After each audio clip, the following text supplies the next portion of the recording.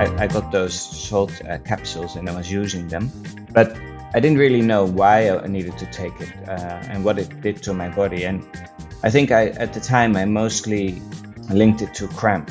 I was towards the end on the downhill. Suddenly I was completely stuck. I was in cramp. I couldn't move anymore. And I thought, okay, let me take a salt pill. And I took it and it didn't do anything.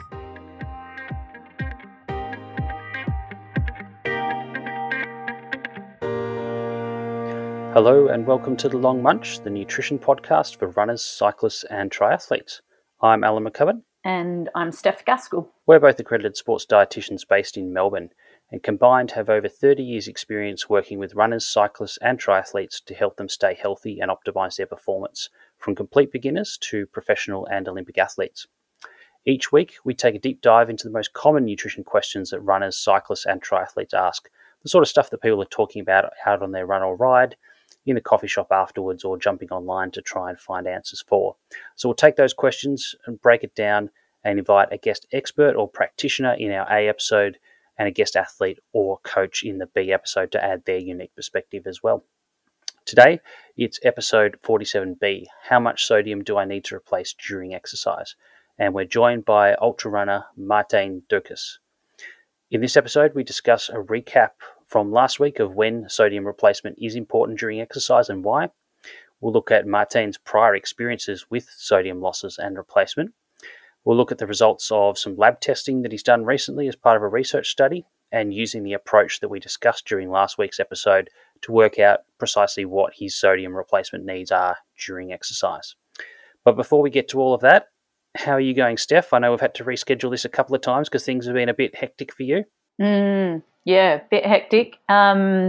Just thought I got on top of marking hour, which you know all about, and then I've just gotten flooded in with a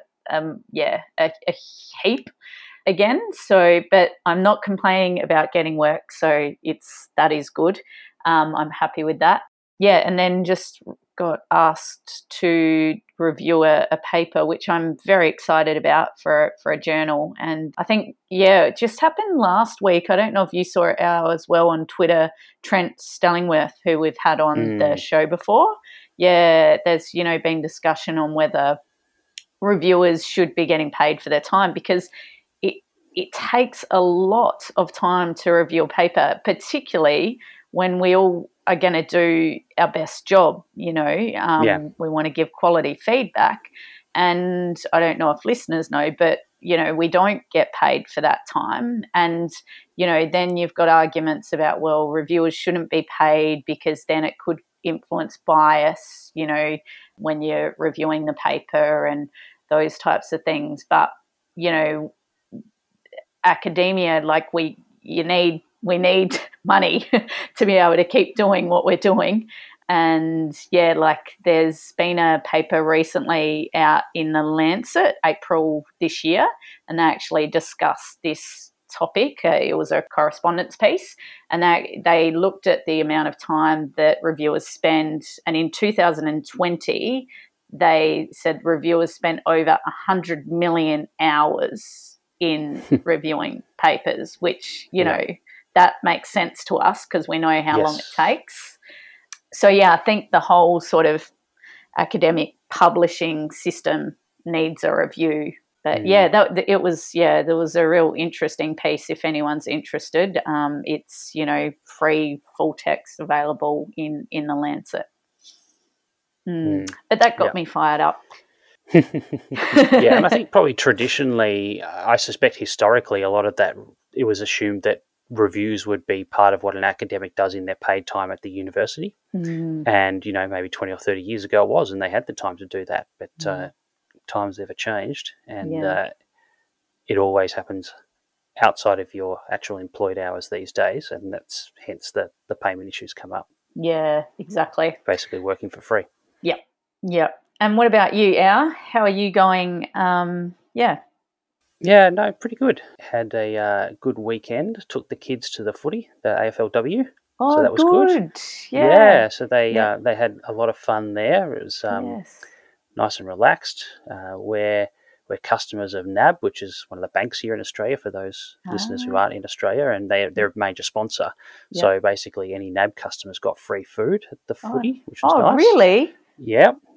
And then the kids went over. There was a thing where they could do, practice kicking and handballing and things on this inflatable target thing. And then the kids got picked out to be interviewed during half time. So they got interviewed. There's no big screen there, so it's just audio, but pumped through the entire PA, including, my wife sitting at the other end of the ground, hearing the kids being interviewed. So that was pretty funny. Yeah. They had a great time. It was good. Good weather. We've had some shocking days, but we've had some pretty nice ones as well, and much better than New South Wales and Queensland that have really copped it with flooding and things over the last week or so. Although I think we're getting some of that rain coming in the next couple of days, unfortunately. But actually, speaking of rain, Steph, we had a great catch up in person on Friday last week, and it pelted down rain. I was lucky I arrived just as the rain was about to start. And then I left just after the rain stopped, so that was lucky. But no, we had a good catch-up to discuss, I guess, a bit of planning for the future of the Long Munch and what that's going to look like. So nothing really to reveal today, but I think there'll be some exciting things that we can talk about and a few announcements to come over the next few weeks, which would be nice. Yeah, the weather got excited, so pelted down in anticipation.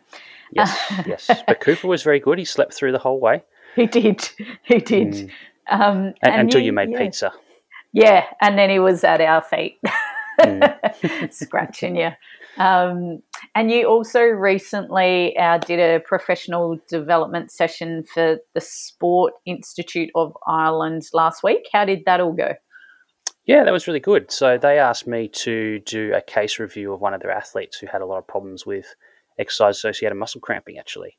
So that was a really good sort of opportunity to do the review of that case and sort of what they've been working on, what they're working towards, and then give any feedback and suggestions. And then they asked me to follow up the actual written case review with a face-to-face, telehealth kind of session with them to sort of run over the case again, answer any questions, and provide just some more general sort of professional development around cramping. So it was really timely, actually, because that paper that we spoke about a few weeks ago with Professor Kevin Miller, and those sort of questions that we ran through in the follow-up episode with Ben Hill, I actually used those in that case review. It was the first time I'd ever used them. So it was really timely that Kevin's paper and those questions all came together, and then the podcast that we did with him just around the time that I was doing this. So, it was a great session, and I think they seemed to get a lot out of it, and I really enjoyed doing it. So it was great.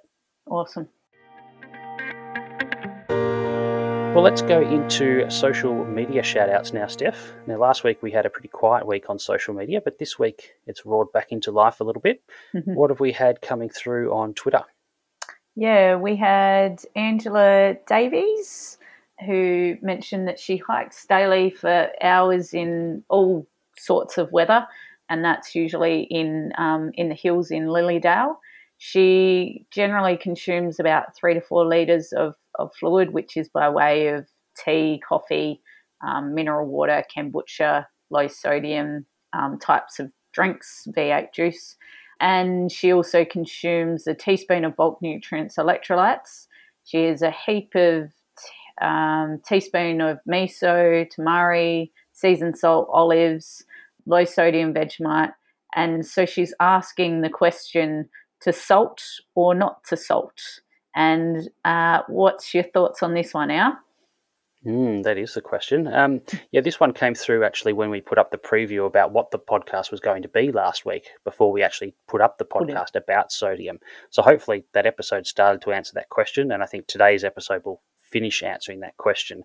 Yeah. But as we got to last week, really the requirement for sodium during exercise is really predicated on how fluid is being replaced, and you can't really plan one without fully understanding the other. So knowing your sweat losses, but also how much you're then going to drink to replace that. And it's once you're drinking more than about 70% of your sweat losses back that actually replacing the sodium makes sense.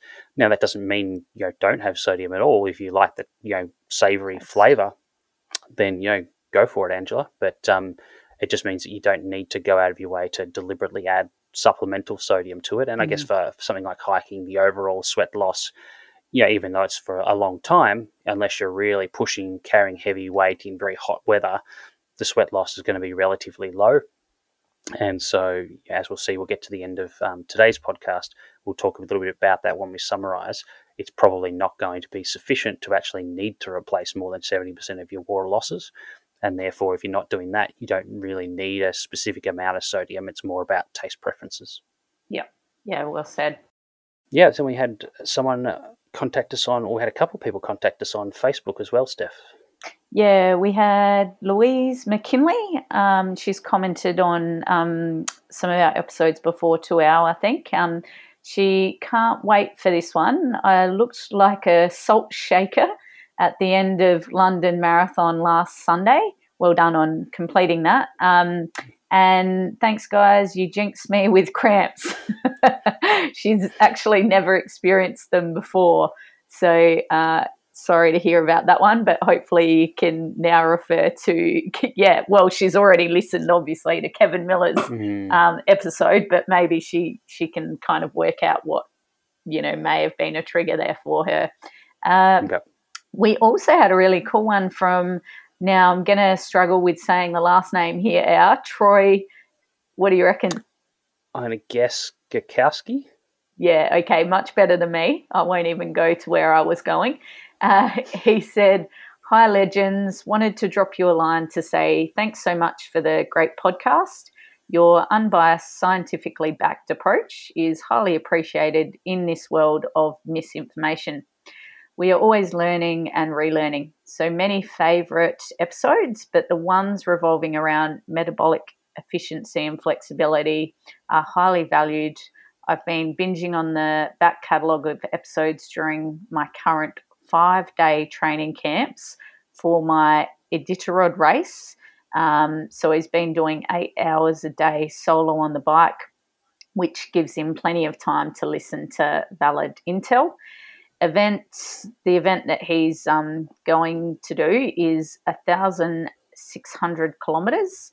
It's in the Alaska backcountry, in the middle of winter. He's doing it solo and unsupported on a fat bike.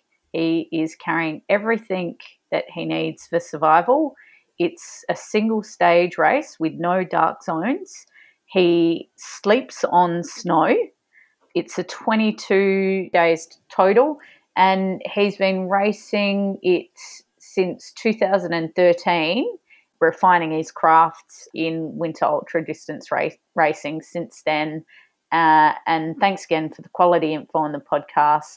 Listen to them more than once, Troy. So we think, potentially we'd like to get Troy on the episode to talk about this, because I think it be super interesting to see how he tackles his nutrition in this event.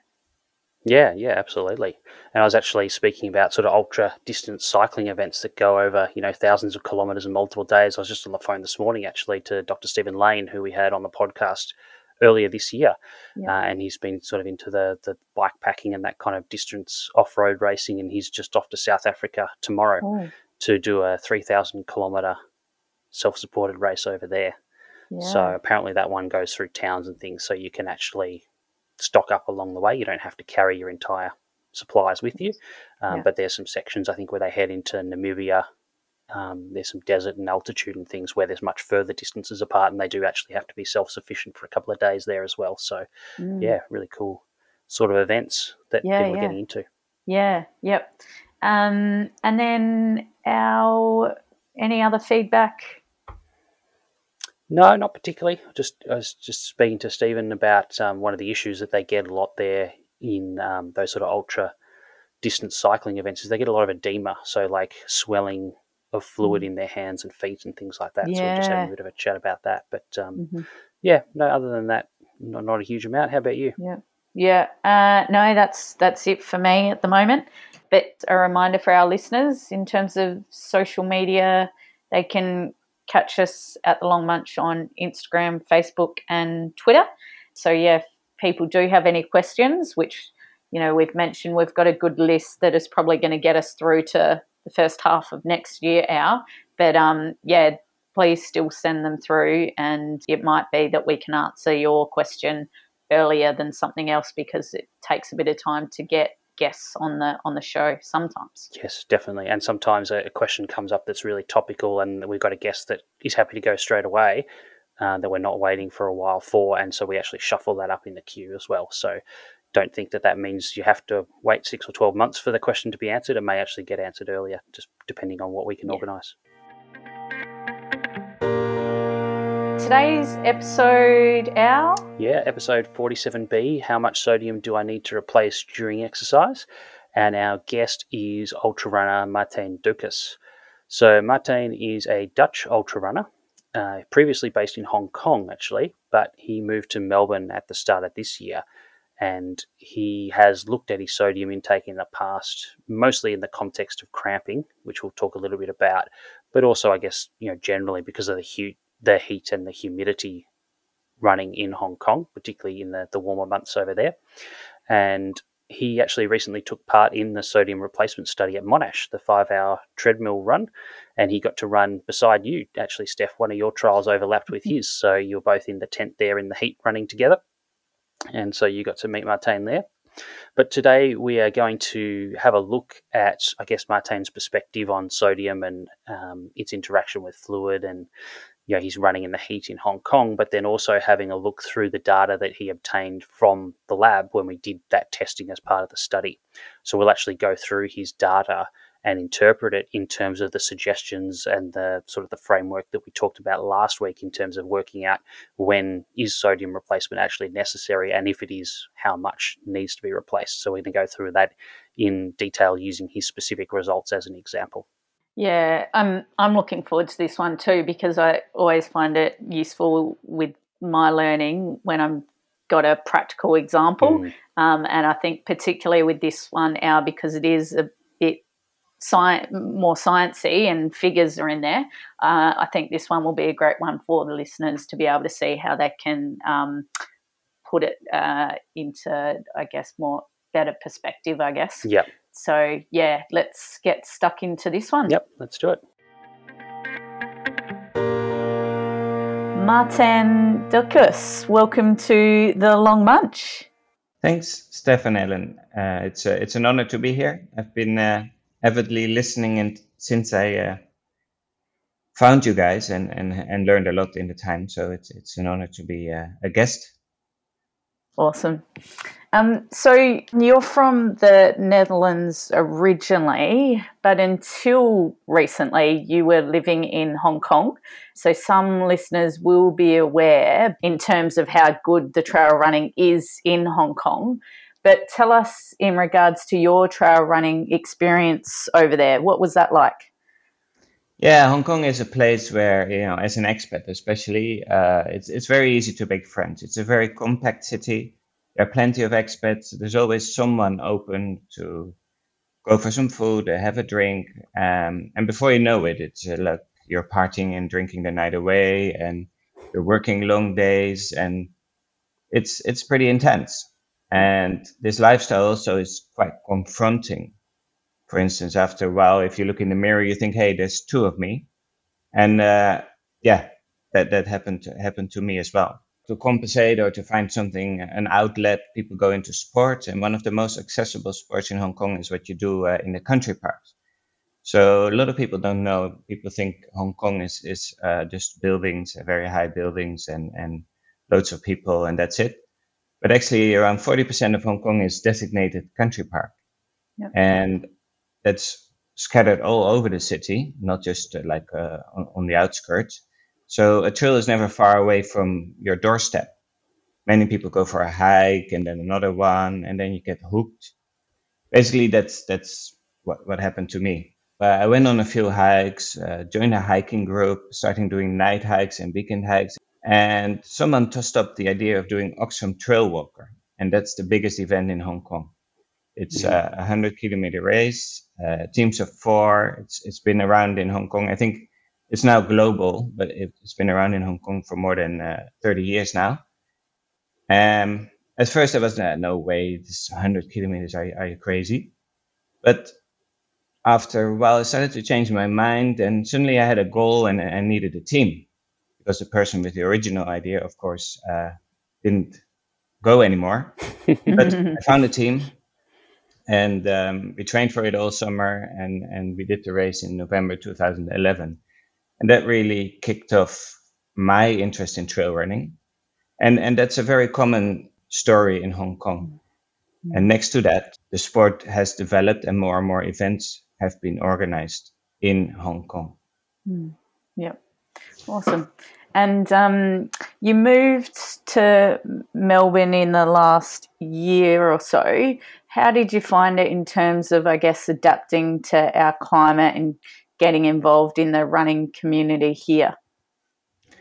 Yeah, that was a little hard because I went, like I said, Hong Kong is such a compact city, and meet friends and to go somewhere is so easy. And then you come into Melbourne, and Melbourne is such a not compact city. It's such a sprawling city. So the fact that you have to jump into a car to go almost everywhere at first, really, I really didn't like that too much. We live in an area called Brighton, which is quite flat. So if I want to see some hills and trails, it will also take me maybe 30, 40 minutes of drive there and the same back. So that's quite a big change from what I was used to. At the same time, the space and the calmness for my son, to the ability to have super playgrounds everywhere is also very, very good. And when you talk about climate, the winter was, for me, if you look at the temperature, official temperature, it doesn't look that cold. But then if you add the wind, it felt really, really cold. And I wasn't very, very enjoying it very much. In terms of running, I joined the Evolve Running Club. My coach, Simone Brick, is there, who's very supportive. And Dion, who's the main guy at Evolve, he's not only the 100K Australian champion, but he's also a great and humble guy and really welcoming. To be honest, lifestyle is also a big factor. When I came into Hong Kong, I was alone and I could do just anything whenever I wanted. Now I'm married, have a toddler. Life is a little bit different. I can't just spend the whole day doing whatever I like. So that has an impact as well on how what sort of opportunities I have in Melbourne. Yep. And I had the pleasure of running with you in Alan's sodium replacement study at Monash Uni. How was that experience running for 5 hours on a treadmill? Did you find it more exciting than what I did? Not as cold as outside in the Melbourne winter and the wind out there. I remember I was actually complaining that it wasn't really hot because Yes. I'm used to hot and humid. So even though the temperature says 30, 35 degrees, it obviously feels a lot more hot in the heat of Hong Kong. To be honest, the 5 hours, and I did it twice, obviously, so it was 10 hours. The running itself, I didn't find it too bad because with you can just distract yourself. I had Netflix. I think I was a little bit better prepared than you, Steph. And and then I chatted a bit with you and with Ellen, and before you know it, the time was over. Also because there was a lot of interruptions with the blood taking and the measurements, etc. So.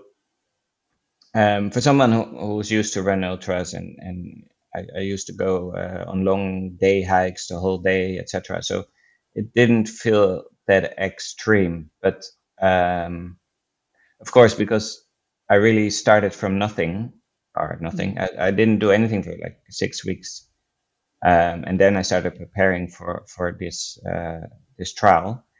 It was a little bit hard for the 5 hours, so because I was just not that trained that well, but otherwise I actually kind of enjoyed it, and even the whole process was actually interesting because I learned quite a lot. First of all, the diet, the food that you get on forehand, it was so much, but it did make me think maybe I'm not eating enough carbs. And then I started, of course, I was listening to your podcast as well, so I was thinking, okay, maybe I need to work on that. And the second time, so the first time around, I really struggled with the food, but the second time around, I managed to do a little bit better. Otherwise, during the 5 hours, I was fine up to like 3.5 hours, and then I started to fall apart a little bit.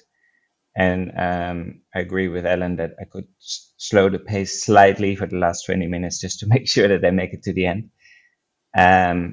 Yeah, I think it sounds terrible, but if you make sure you can be distracted, it's actually not that bad. All right. I'll clip up that first part of that, Martijn. So the next time we do a 5-hour running study, I'll play that to people who say how bad it's going to be and how terrible it is. And it's not that bad. That's fine. Manage expectations, though. You shouldn't say it's going to be fantastic. Yeah, exactly. It helps to go into it with the mindset that, oh, it's going to be terrible. And then you're doing it, and it's actually, it's not that bad. So boring. You're just staring at a wall for 5 hours. That's it. Yeah. All right. So our question today is, how much sodium do I need to replace during exercise?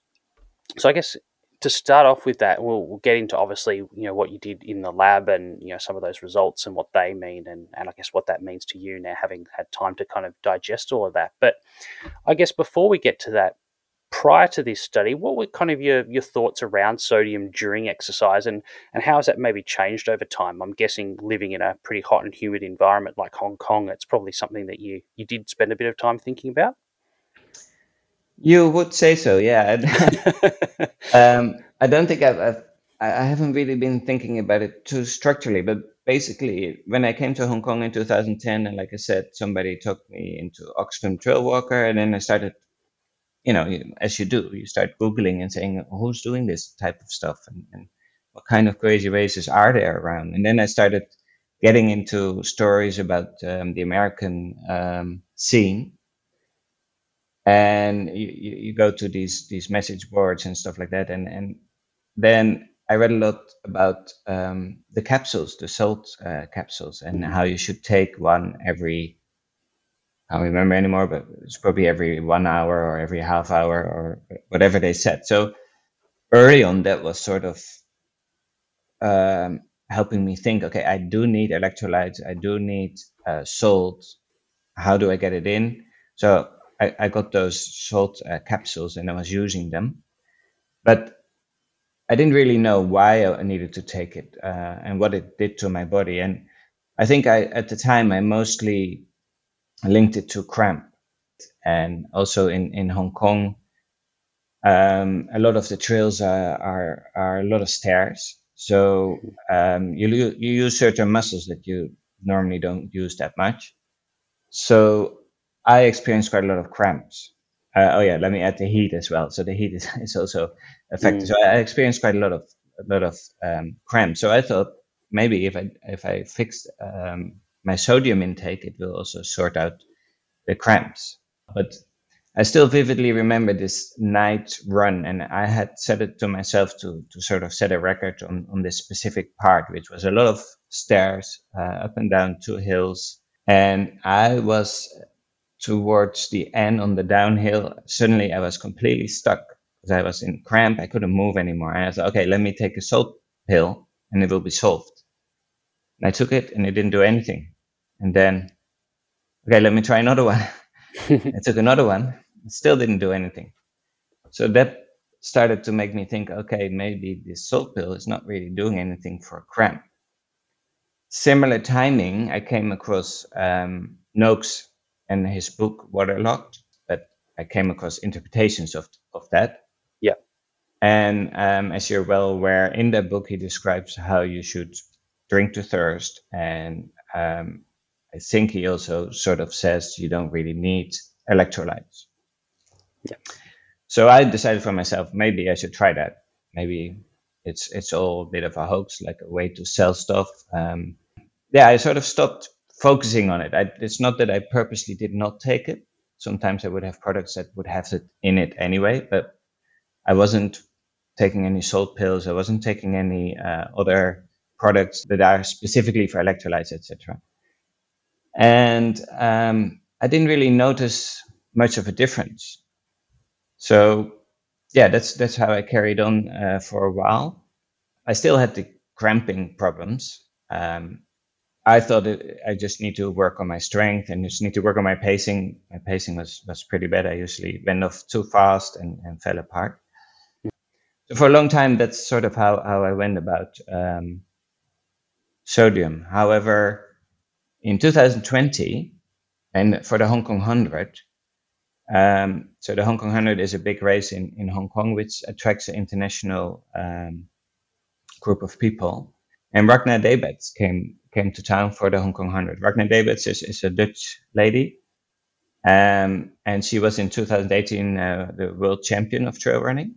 I offered her to help her out, and one of the things I did during her race was crew her on particular points. And one of the instructions I had was put a salt pill in my mouth every time I see you, because that's I can then add the water and then the pill is gone. And it started me thinking, it's like, okay, why are these elite people still using salt pills when there's all these stories about you don't need it, and why would you even bother? So that sort of planted the seed that I started thinking, yeah, maybe there's something in it. But then in June 2020, Alan, you were on a podcast of Jason Cook. Jason Cook is a famous ultra running coach, and he has a podcast, very good podcast, I think, and he has often scientists on there talking about specific things. So I think you were there about talking about training and nutrition for hot environments, and of course sodium came up. 2 episodes later, there was a podcast with Andy Blow, and Andy Blow, he has a product to sell, and he claimed that using a lot of more sodium would help your performance in the heat. And the way he described that was that, yeah, if you use a lot more sodiums, you can keep up your performance in the heat rather than falling apart. And that resonated with me because I tend to fall apart in the heat. I do pretty reasonable when it's cool, but then when it's hot, I feel like I'm falling apart. So that made me think. And because I had a personal challenge at the end of August that year, I thought, let me give that a try. So I started putting a lot more sodium in my drinks. I got a product with, that allowed me to, as a powder, that allowed me to put it in my drink. And then I started using that more and more. And that personal challenge at the end of August was doing the hill near my house 10 times. So it was a 6K loop. The hill was about 300-meter climb. So it's a decent challenge, but because it was hot and in summer, it was really really a tough challenge. During that challenge, I tried to keep it up, but I got a bit overwhelmed early on. And then I had to manage it and just try anything I could try just to go through the whole challenge. I think Steph will know how that works in an ultra. You follow the script for a while and suddenly everything falls apart, and then you just try to manage yourself to get to the finish. Ultimately, I can't say whether it worked or not to add more sodium to my diet. And yeah, I think that's where I'm now. Is I'm back to thinking, should I need it? Should I not need it? And that's why it was very interesting when I saw the recruitment from Monash to do this test. And I saw your name, Ellen, and I thought, oh yeah, he was on the podcast and he was talking about it. Interesting. Yeah, cool. Yeah, and I think you're right. I think this is an area, and I think we talked about this on the podcast last week, Steph, that both hydration and sodium have traditionally been very polarized areas. It's been very much, or it's kind of been made out that you're either pro, lots of electrolytes or lots of fluid, or you're against that. And it's, people almost drive a wedge down the middle and say you're either, consumed with corporate interest, or you're the people fighting back against the corporate interest kind of thing. And I think it's been a really unhelpful way to look at it. And it's been very confusing for people because of this kind of polarization. And hopefully what we're going to get to today and a little bit from last week is that there is probably a role for sodium in some circumstances and less so in potentially other circumstances as well. And it's not an all or nothing kind of approach to it. Well, let's have a look now at your sodium losses. And obviously we calculated that when you came into the lab and did the study. Had you ever done that kind of sort of testing before to try and quantify sort of your sodium losses? No, No. never done one before. Okay. No. All right. So if we have a look at your results, and these are the values that we got from the actual sweat patches themselves. So just to explain to listeners, as part of the study, we put some sweat patches on. In this study, it was on the forearm, on the right-hand side, and also the mid-thigh, so basically halfway between your hip and your knee on the front of your thigh there. And obviously those patches absorb sweat as you're exercising. We can take those patches off after a period of time, extract the sweat from them, and then measure the sodium concentration in that. So the forearm patch, so you did, obviously, as you said before, the 2 different trials, but we also put patches on in the first hour, half an hour in, just to get your body temperature up and your sweat glands starting to go. So that first section of exercise, and then in the last hour of exercise. And so we look across those 4 measurements. So we did that, obviously, in the 2 trials. Your forearm sweat sodium concentration was between 94 and 113 millimoles per litre. Or if you think about it more in terms of milligrams per litre, 2,162 to 2,600 milligrams per litre. So relatively high, and we'll explain the significance of that in a moment. And then the thigh value was quite a bit lower. It was between 56 and 76 millimoles per litre, or 1,290 to 1,750 milligrams per litre. Now, as we mentioned on the episode last week, it's one thing to take a patch value and actually measure the sodium concentration from that, but it doesn't necessarily reflect the overall sweat sodium concentration if you were to capture sweat from the entire body, which obviously is the most important thing. So there are equations to estimate that based on the patches. And when we do that, it gives you an estimated whole body sweat sodium concentration of about 60 millimoles per litre for those earlier patches in the 5 hours, and about 70 millimoles towards the end of that 5-hour run, which is about 1,380 to 1,610 milligrams per litre. And that's still well above average for most people. And you would have seen on the report that we sent you, Martijn, that your sweat sodium concentration was quite a bit higher than other people that we've had through the lab.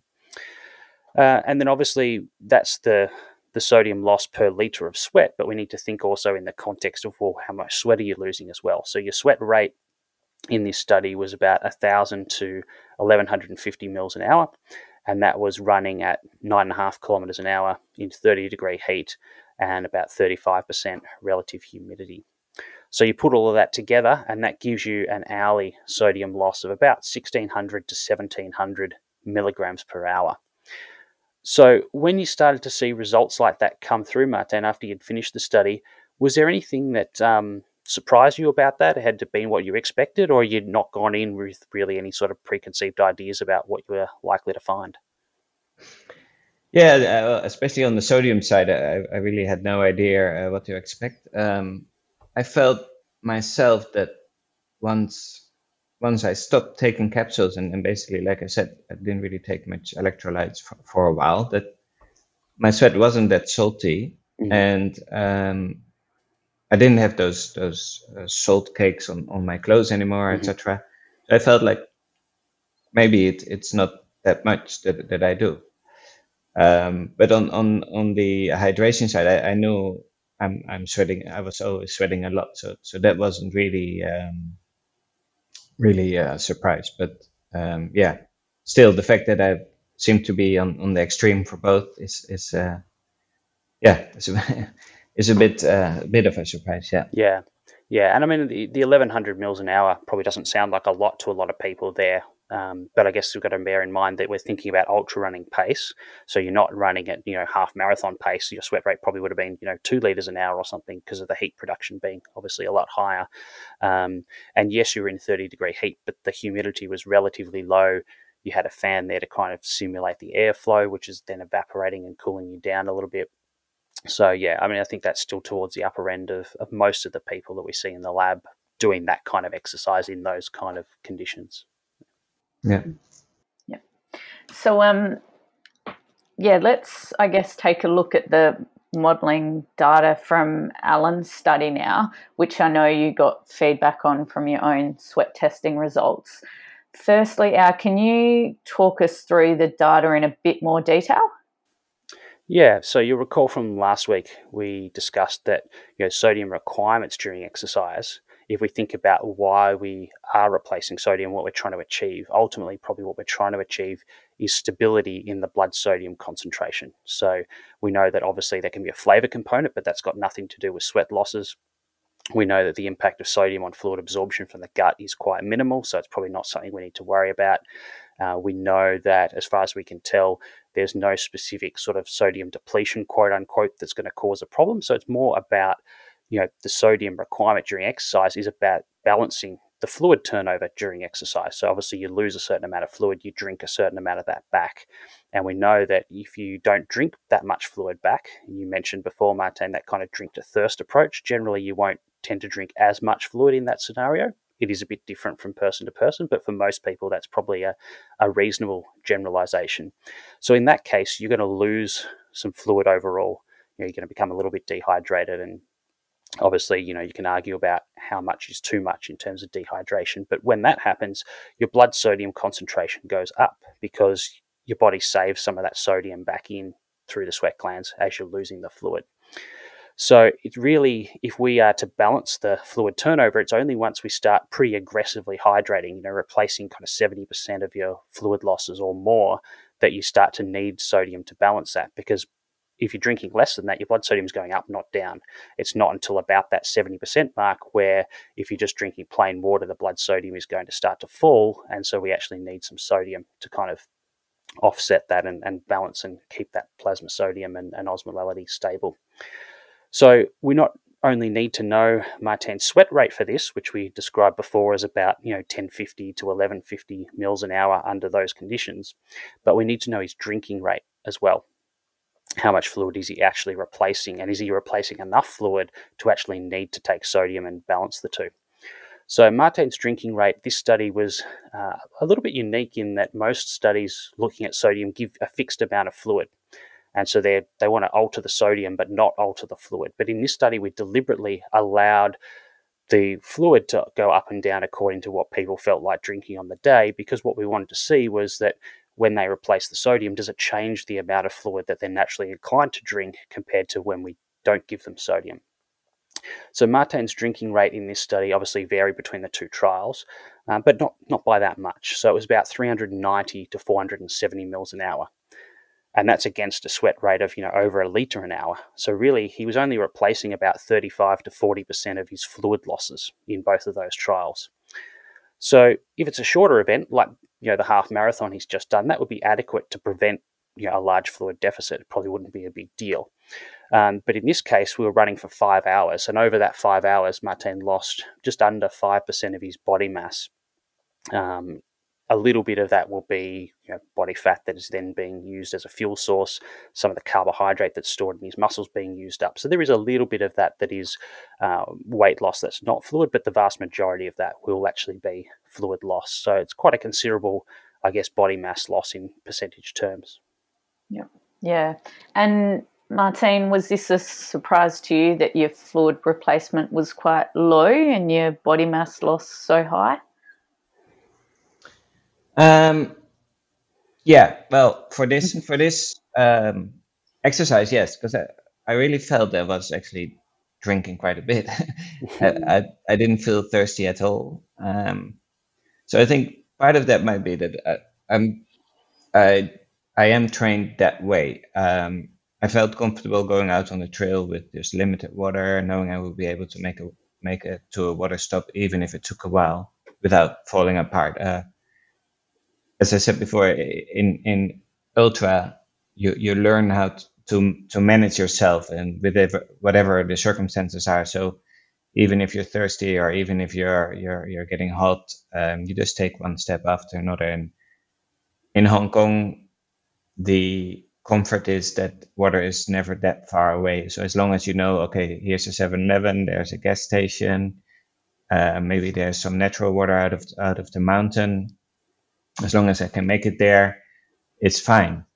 So that's how I trained for quite a long time. And again, based on Noakes, I for a long time I just drink to thirst, and I don't really make a plan. Mm-hmm. But so what the outcome of the sweat test does explain quite a bit is why I sometimes fall apart in races. I think I just must always drink way too little. And I do remember after the races sometimes weighing myself thinking, well, that's quite low. And then I was drinking and then it got back to where it's supposed to be. I didn't have it in the test, but in real life, I do have a lot of taste fatigue, especially with water, especially when it starts to become warm. And also taste fatigue with sweet, for instance. So if I would drink sports drinks, then some days I can't handle it anymore. So it does make me think, if I take more sodium, would it help me to take more fluid? But then one of the two tests was actually with sodium, and I think fluid intake wasn't that much different. So maybe that doesn't help, and I just need to plan more to take drinks. Yeah. So it sounds like for you, you were going more according to thirst, and you didn't really feel all that thirsty. So that influenced how much you were getting in. It wasn't really a matter of you not being able to potentially tolerate a bigger amount. No, not at all. I just felt, I think I honestly felt I was drinking quite a bit more. Because if I go out, I just have the water with me that I have with me. So it's not like I can drink more. And now the water was available all the time, and I could grab it, but I didn't feel like I needed it. Yeah. So at this drinking rate, losing 1,600 to 1,700 milligrams an hour of sodium, how much sodium does Martijn actually need to replace?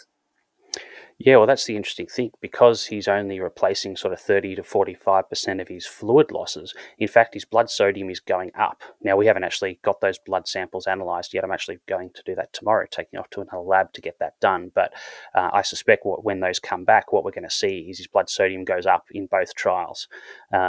So in this case, actually, there's no need to replace any sodium during exercise. So what this is saying probably is, and I think some people would traditionally go, oh, I'm not getting enough sodium during exercise. I've got these big losses. I need to replace it. But in fact, the issue here is probably a lack of fluid.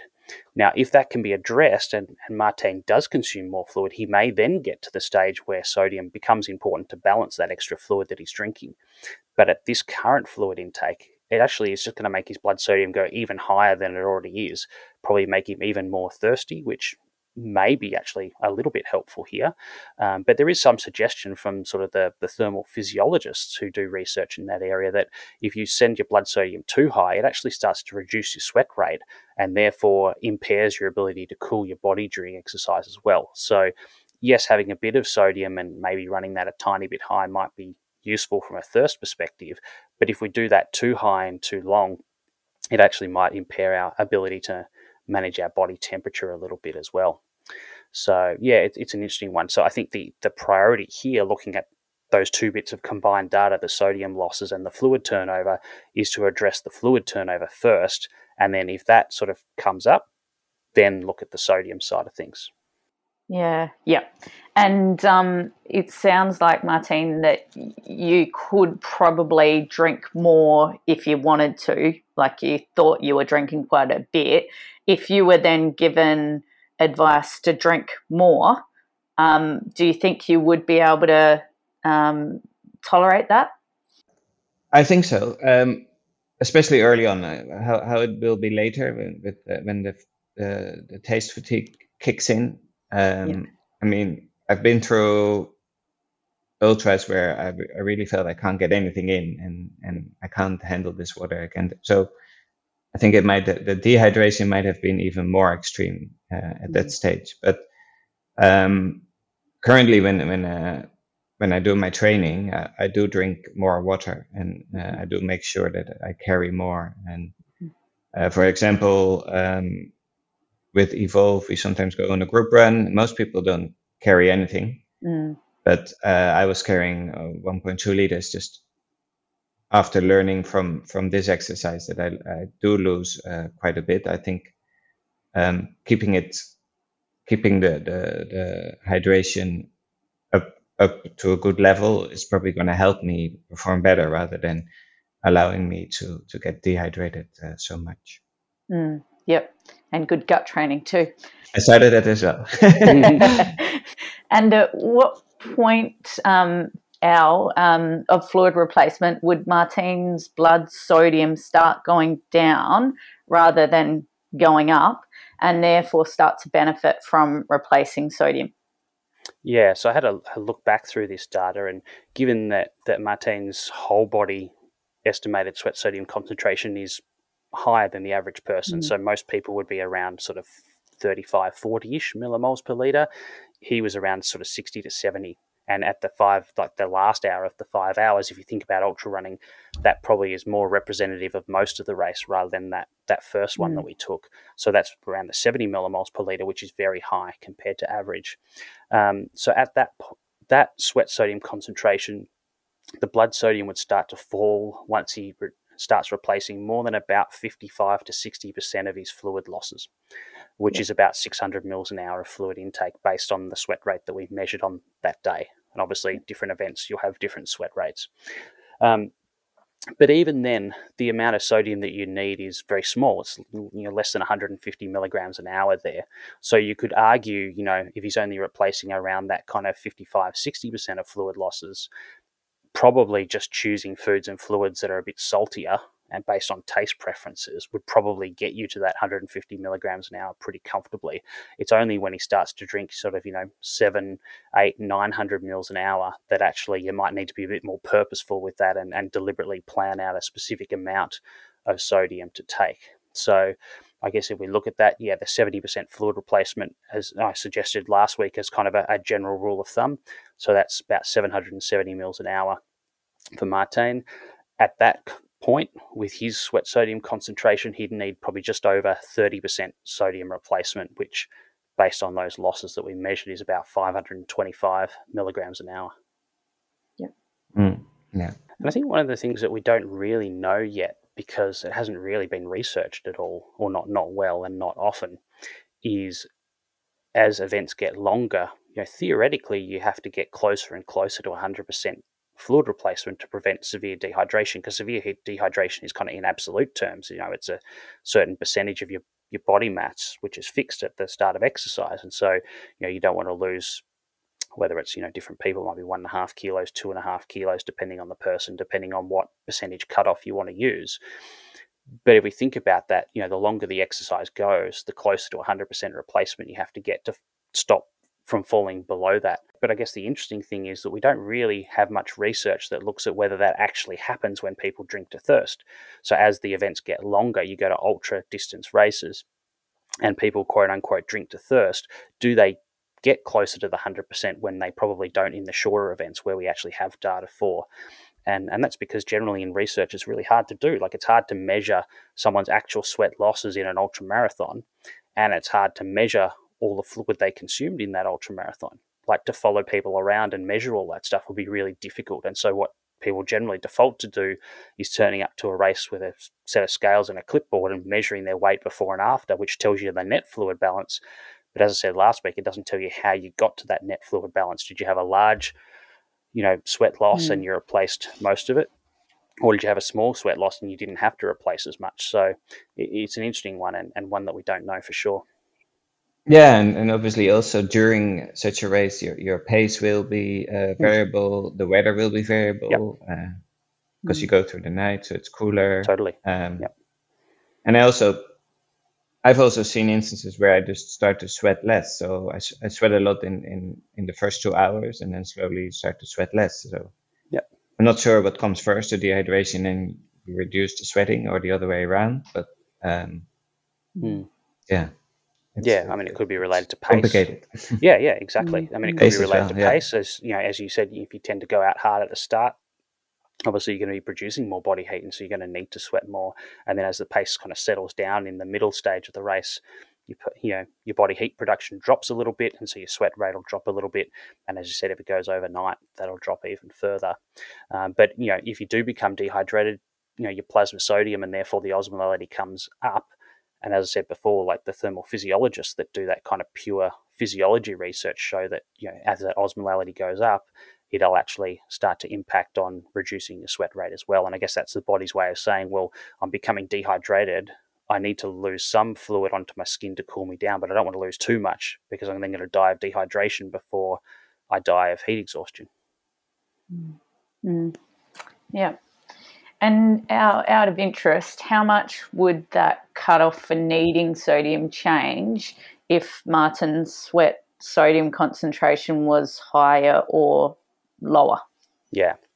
Okay, so if his sweat sodium concentration was quite low, and when I say low, probably about 20 millimoles per litre or about 460 milligrams per litre of sodium, then his need for sodium, at that point where the blood sodium stops going up and starts going down, wouldn't kick in until he's replacing about 85 to 90% of his fluid losses, which is sort of 900 mils an hour plus based on that sweat rate from that study.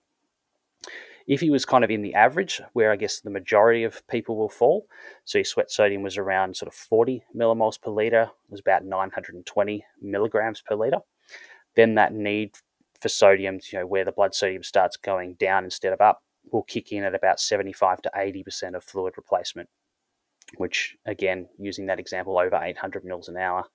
And then if it was even higher than we measured, so we measured around the 70 millimoles per litre, but if it was at the extreme end, so 80, and I don't think I've ever seen anyone get up there, I think 73 is about the highest I've seen. I've heard a couple of people find ones with 80 as a whole body value, but it's pretty rare. That's 1,840 milligrams of sodium per litre of sweat. Then the need for sodium to stop the blood sodium falling kicks in quite a bit earlier at about 45 to 50% of fluid replacement, or about 500 mils an hour of drinking rate. But as I said, that's very rare. And even then, the amount of sodium you need in percentage terms is quite small. It would be, probably more around that 60, 70% before the need for a significant amount of sodium replacement would really creep up. Yeah.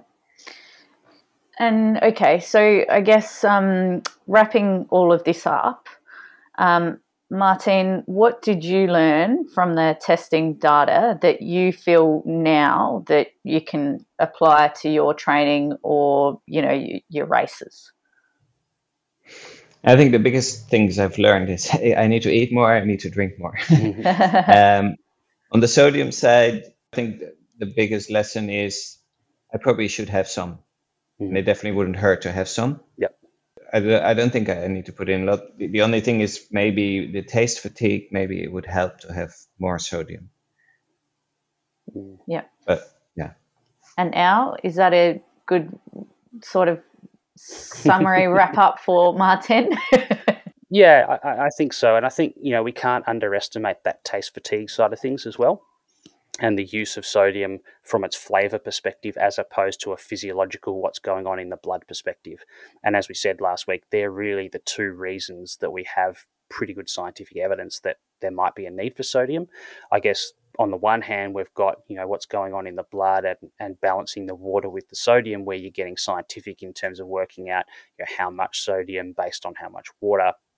And obviously that only applies when you're drinking a certain amount of water, and that's more so the ultra distant stuff where that actually matters. But I guess the other one around the taste fatigue, or just personal taste preferences, that's got nothing to do with sweat losses. It's just to do with what you like and how you make that up. So yeah, I think that's absolutely fine. And I think I said last week as well, like, even if you're in those categories where you technically don't need any sodium to balance your fluid replacement, it doesn't necessarily mean you should deliberately avoid sodium.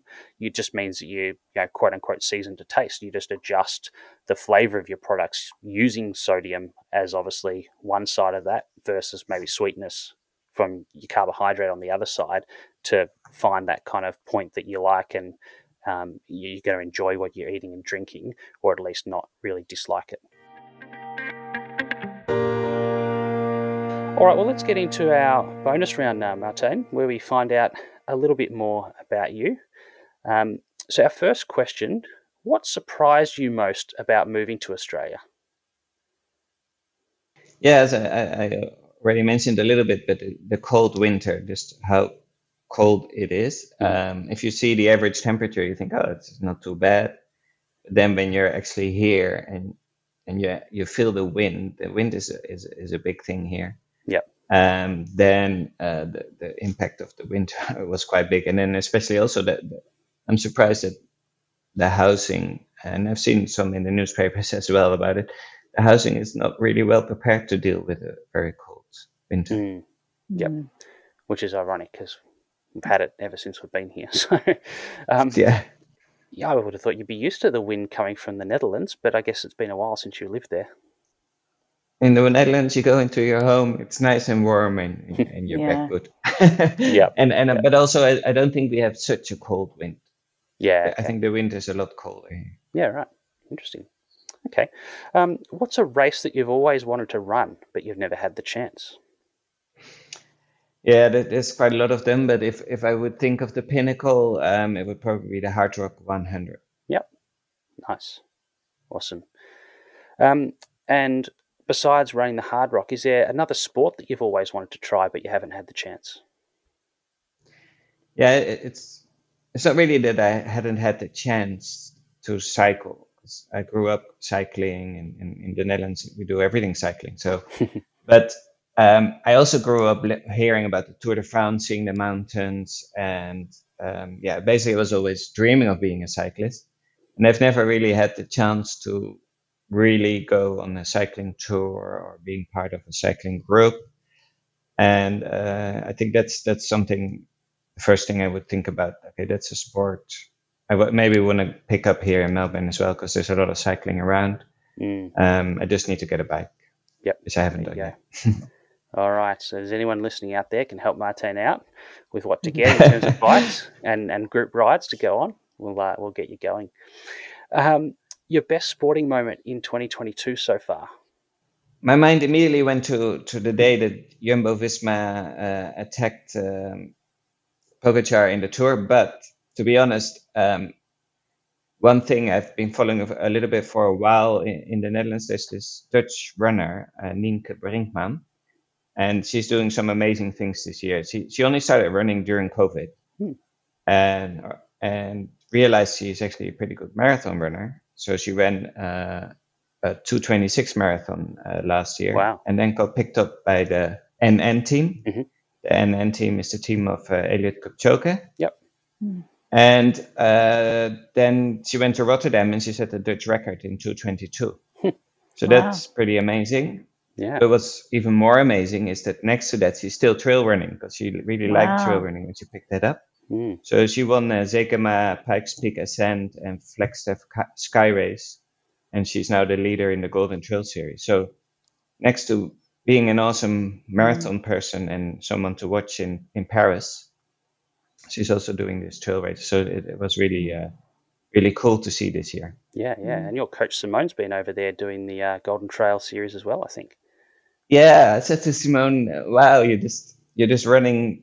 At first, she was running with the goat of ultra running, which is Courtney Dauwalter. Mm-hmm. And then she also was running with Nienke. I said, well, you're running with all my big favorites in the sport. Yeah. Awesome. All right, and final question. Do you live by any piece of advice or motto? I was trying to think back of this piece of advice, motto that I had at work for a long time. I couldn't find it back anymore. But what it sort of comes down to, and luckily you hear more and more, is that you should focus and enjoy the process, and outcomes are just a blip on the horizon and shouldn't be defining. I'd love to say I totally live by it. It's probably not the case. For instance, I was quite disappointed not to run the marathon the other day, but I should have just enjoyed the training for the marathon. But ultimately, I think if you get that in your life more and more, then you'll be a happier, more fulfilled person. Yep, absolutely. And it's funny you say that, because we had worded very differently, but almost exactly the same sentiment in one of our very earliest podcasts, Steph. I'm going to say episode 5B or 4B with Jess Stenson, who said something very similar. And I think it is one of those things that, particularly for the elite athletes, is that mentality that a lot of people are trying to get to is, to be focused on the process and let the outcome kind of take care of itself. So, yeah, awesome. Yeah, I think the Barty, the tennis player, she Barty mentioned something like that as well. Ash Barty, yeah. He said, if I don't enjoy the process anymore, then what's I the don't point? want to do it anymore. Yeah, Yeah. exactly. Awesome. All right. Well, thank you so much for your time, Martijn. It's great to catch up with you, and hopefully this has been useful for people, I guess, to have a look at your data and I guess the process of working through sort of the fluid and the sodium and how they work together to kind of determine the need for sodium during exercise. Hope it's been a useful process for you as well, and it's something that you can take away, your own personal data from that study to use in your own running.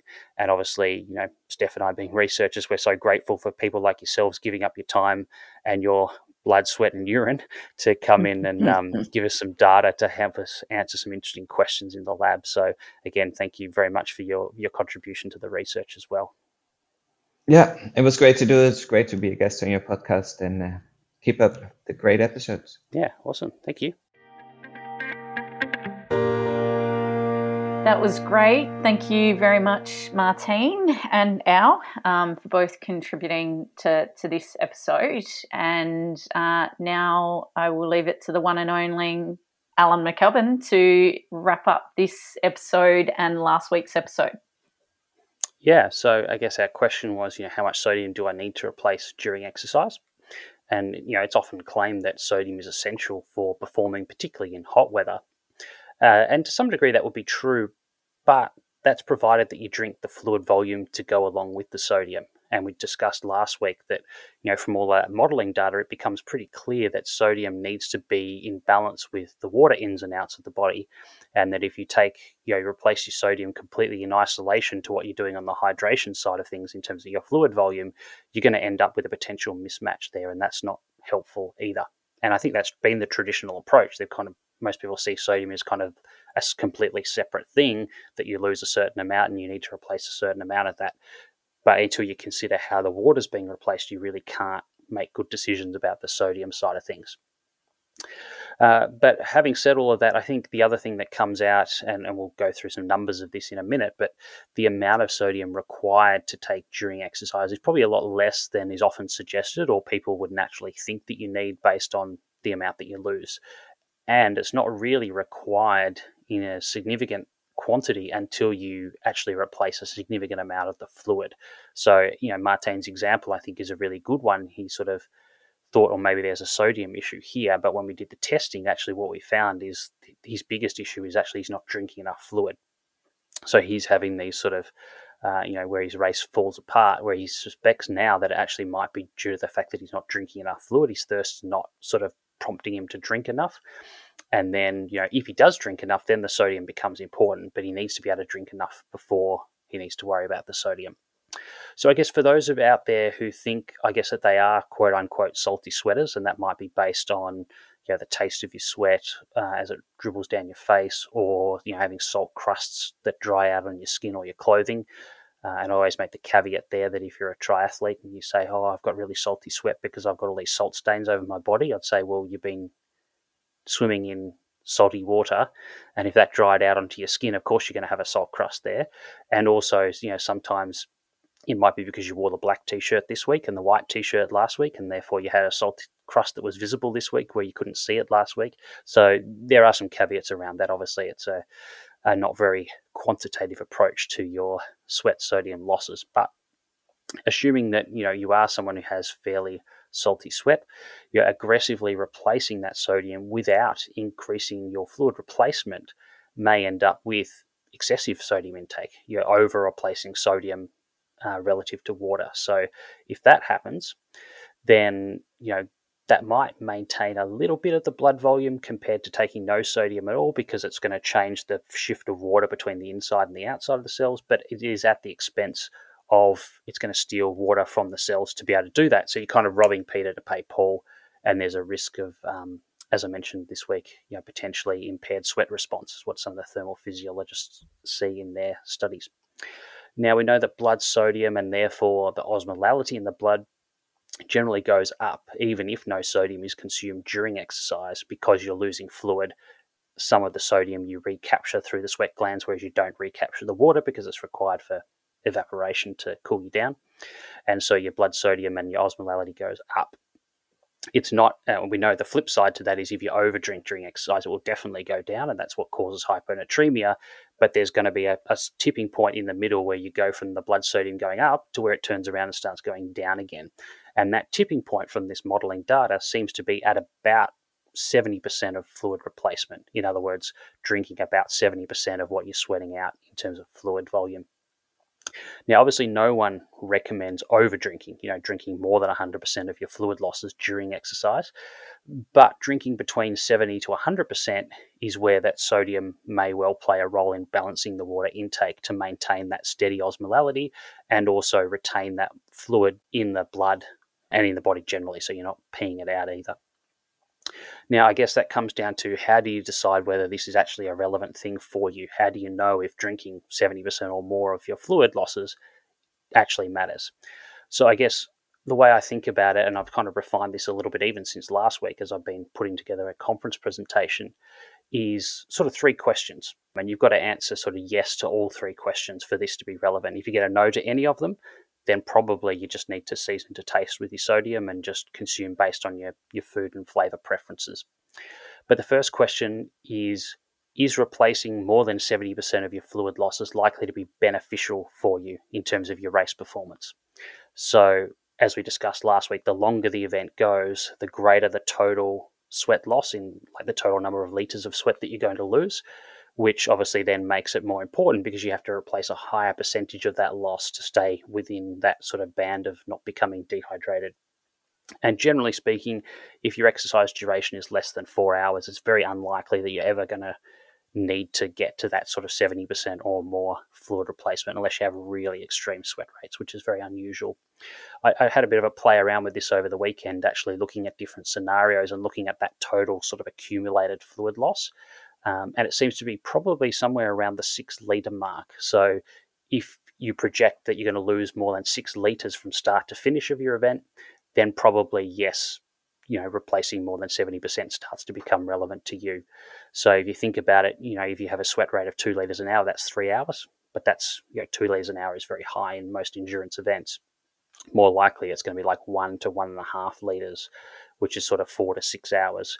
Or possibly in some of the ultra distance events or events in cooler conditions, it's going to be even less than that, below 1 litre an hour. So again, may not be even relevant for 8 or 10 hours of exercise. So that's the first rule of thumb. So is consuming more than 70% of my fluid losses actually likely to be beneficial? The second question is replacing more than 70% of your fluid losses physically possible for you? So it might be beneficial, but can you physically do it? And what I'm talking about here is gut tolerance of fluid, the ability to drink and swallow without choking, which is relevant if you're trying to run a 2-hour marathon, for example. Events or where people have really high sweat rates might mean that the 70% replacement might be useful, but it results in a really high drinking rate required, potentially well in excess of 1.5 litres an hour. And that's unlikely to be physically tolerated by the vast majority of people. So I mentioned last week a criteria of about a 1.8 litre an hour sweat rate. So if you're sweating more than that, it's unlikely that, drinking more than 70% of that 1.8 litres an hour is going to be physically possible. And then the final question, is replacing more than 70% of your fluid losses practically achievable for you? And what I mean by this is obviously different events. You'll have different opportunities to access fluid along the course or carry with you depending on what your event is. So if you can't actually access that amount of fluid, doesn't matter if you tolerate it, doesn't matter if you need it, you're not going to be able to drink it. And so that's the other thing we have to consider here as well. So yeah, if the replacing more than 70% of your fluid losses is not beneficial, is not physically possible, or is not practically achievable, any one of those 3 things kind of rules this approach out in terms of, sweat testing and replacing a particular amount of sodium. But if you answer yes to all of those questions, and then it might be beneficial for you, then the amount then depends on your sweat sodium concentration to a degree. So obviously you need to make sure you measure that properly. And then as a bit of a general rule of thumb, if you have a very low sweat sodium concentration, somewhere maybe down around 20 millimoles per litre, and that's the whole body value, then really you probably only need to start purposefully replacing salt or sodium losses when you're getting close to 100% fluid replacement. And even then, you probably only need to replace about 40% of your sodium losses there to maintain that blood sodium concentration. If you're like the average person, so your sweat sodium concentration is around that sort of 40 millimoles per litre, then it's probably a matter of replacing about 30 to 50% of your sodium losses. And that's only if you're drinking, more than that kind of 70 to 80% of your fluid losses. If you have a high sweat sodium concentration, somewhere up around 60 millimoles per litre for a whole body value is pretty high, then replacing maybe 40 to 60% of your sodium losses. And again, only if you're drinking sort of over that 70% of your sweat rate. And then if you have at the extreme upper end, and as I said, I think in today's episode, I don't think I've ever seen this. I've heard of other people that have, but I've never seen it personally, around 80 millimoles per litre, then you're looking at replacing maybe 65 to 85% of sodium losses if you're drinking sort of 70, 80% plus of your fluid back again. So for the majority of people with kind of a normal sweat sodium concentration, you're looking at maybe 30 to 60% of your sodium losses being replaced during exercise. And you probably rarely need to go much beyond 60% replacement. The form of sodium that comes in, whether it's in drinks, gels, food, tablets, or capsules, or things like that, probably doesn't matter. We don't really have good data on that, but there's nothing to suggest that it should matter. And then, sodium chloride versus sodium citrate, so how, what form does the sodium come in chemically is really unknown. And that's something that we don't know whether replacing the sodium without the chloride actually matters or not. And then finally, after all of that, none of this is sort of saying don't or never have sodium in any situation. You can still have sodium. You just need to adjust it for personal taste preferences rather than, going out and testing your sodium losses and having a specific amount during exercise. And you certainly don't have to overdo it in those situations. You're just taking it for flavour purposes. Well done, well summarised. Hopefully, the listeners enjoyed these 2 episodes. I think it's a very relevant question that we get asked, so I will be referring athletes on to these 2. And I think it's a great one for practitioners as well, actually. So now getting up to our next episode, we're up to 48A. Should I get regular bloods and what should I test for? And we are joined by the one and only Dr. Alice McNamara. So we're very thankful that she accepted our invitation to come back on. And again, I think a great question that's relevant to our listeners. So looking forward to getting stuck into that one next week. But otherwise, I guess just a reminder to our listeners that if they do have a question that they'd like answered on the podcast, they can contact us at The Long Munch on Instagram, Facebook, or Twitter. And remembering that there's more than about 45 previous questions that we've already answered. So if you're new to the podcast, welcome. But you may like to check out the back catalogue to see if there's something there that will be helpful to you. Most podcast apps only actually show you the last few episodes, but if you click back, you'll find the rest of them. And then if you want to be notified every time a new episode is available, you can hit subscribe on the podcast app that you're listening to this on. And if your friends are asking about a particular nutrition question for their training or their racing, and you've heard it on the podcast, you might like to let them know so they can stop hassling you. And otherwise, we will love and leave you and see you next week. Yep, we'll do, everyone. See you then.